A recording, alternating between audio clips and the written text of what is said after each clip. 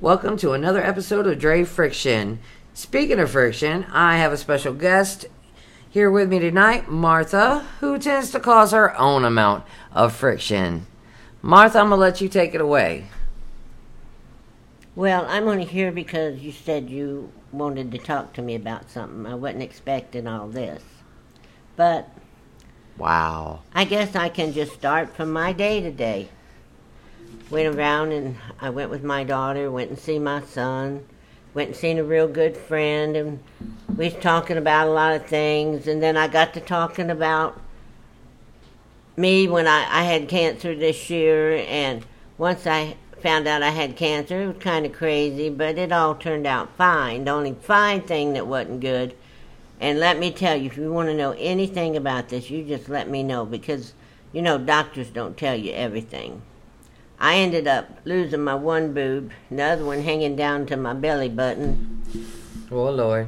And then I come to find out, I thought they were just going to give me some nice looking boobs. I told the doctor I wanted something from a young person. I didn't want to have old boobs if I had to go through this. But I should have said the age, because I look like I'm about 12 now in that area.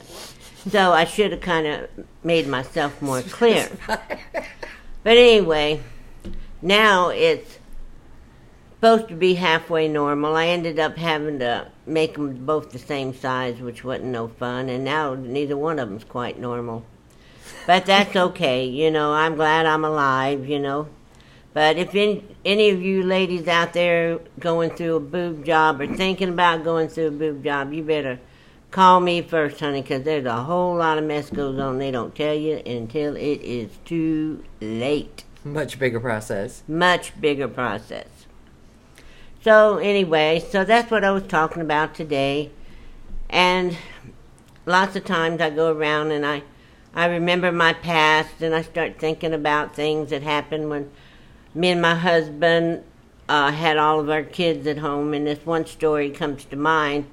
My husband and I brought my oldest daughter, and we had to go to a parade because she was going to play in the band like she could play. She couldn't play worth nothing, but out there couldn't nobody hear it. But anyway, so we start on the sideline saying, yay, yay, and all this kind of stuff. Then starts pouring down, raining. So everybody starts running, and so the parade's over. Turns cold. Oh, my God, it was so cold, you were just freezing.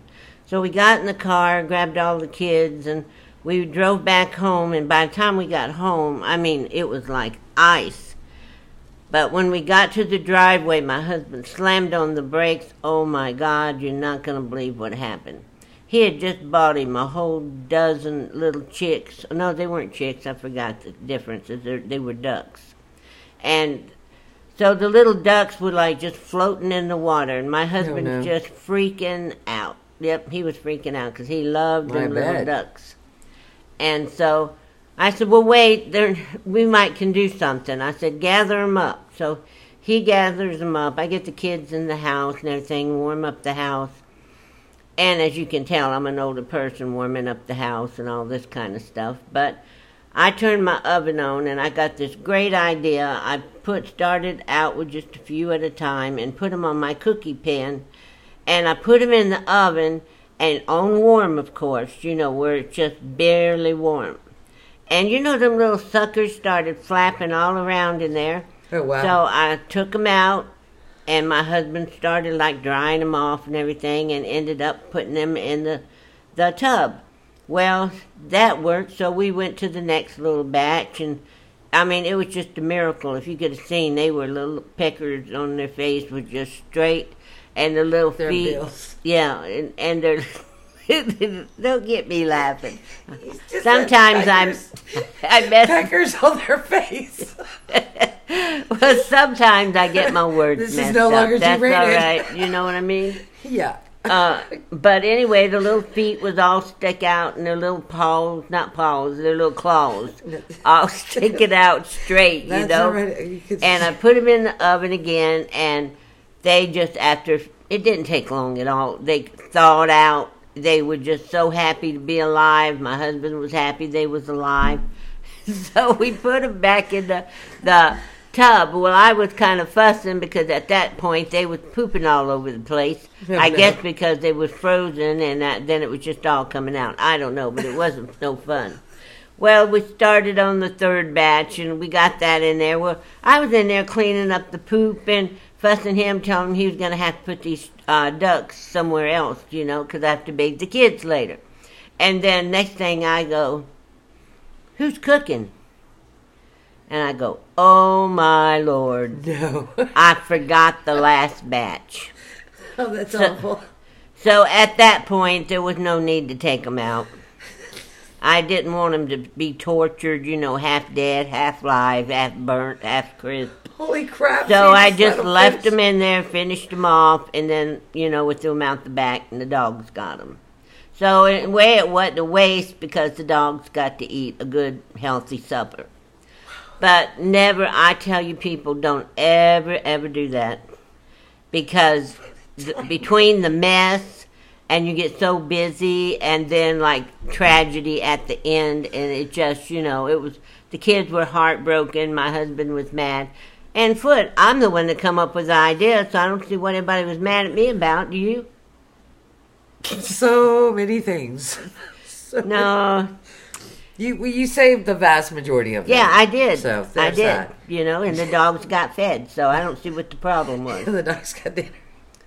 But, I have little things. My life, I tell people all the time that my life has lots of little treasures and memories and stories. And, people sometimes enjoy hearing them. Sometimes people don't even believe me. But I can promise you every word I say is the truth.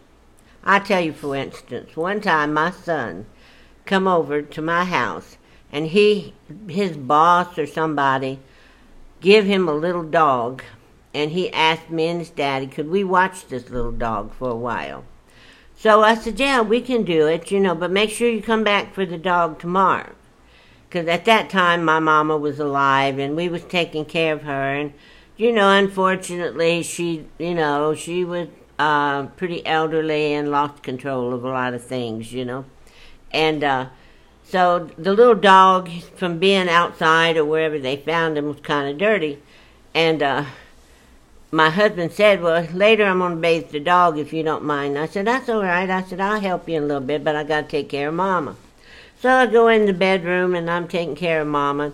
Poor Mama couldn't hardly stand up or nothing, so I'd take her and stand her up beside the hospital bed and have her hang on, and then that's how I cleaned her up and got her dressed and everything. Well, the next thing I know, that little stinking white dog was going all around in between her feet and everything, and me almost made me fall, almost made Mama fall. But the next thing I know, Mama let loose, and she had diarrhea. Oh, my God. Wow. And where was the dog? Right below.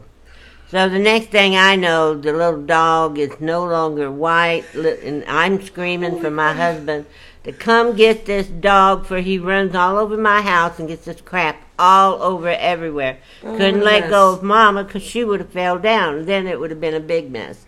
So he runs in there, and he gets the dog, and he puts it in the sink. Well, while he's cleaning the dog up, I'm taking care of Grandma. Get Grandma in the bed and clean up the situation, And next thing I know, my husband's screaming like a Apache.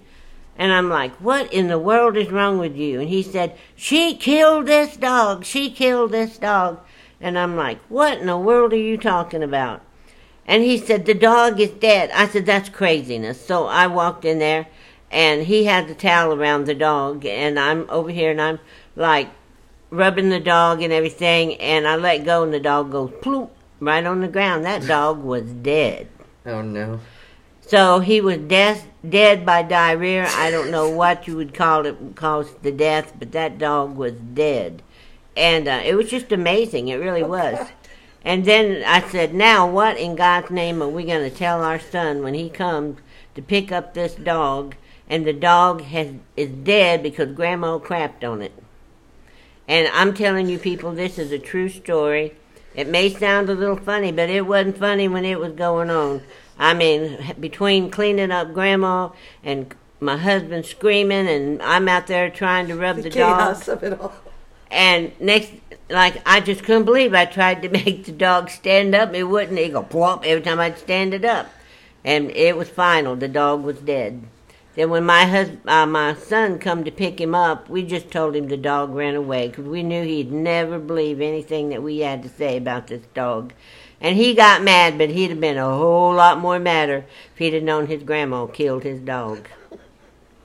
So, I mean, I got 101 stories. I'm not a young person. I got, I could just go on and on.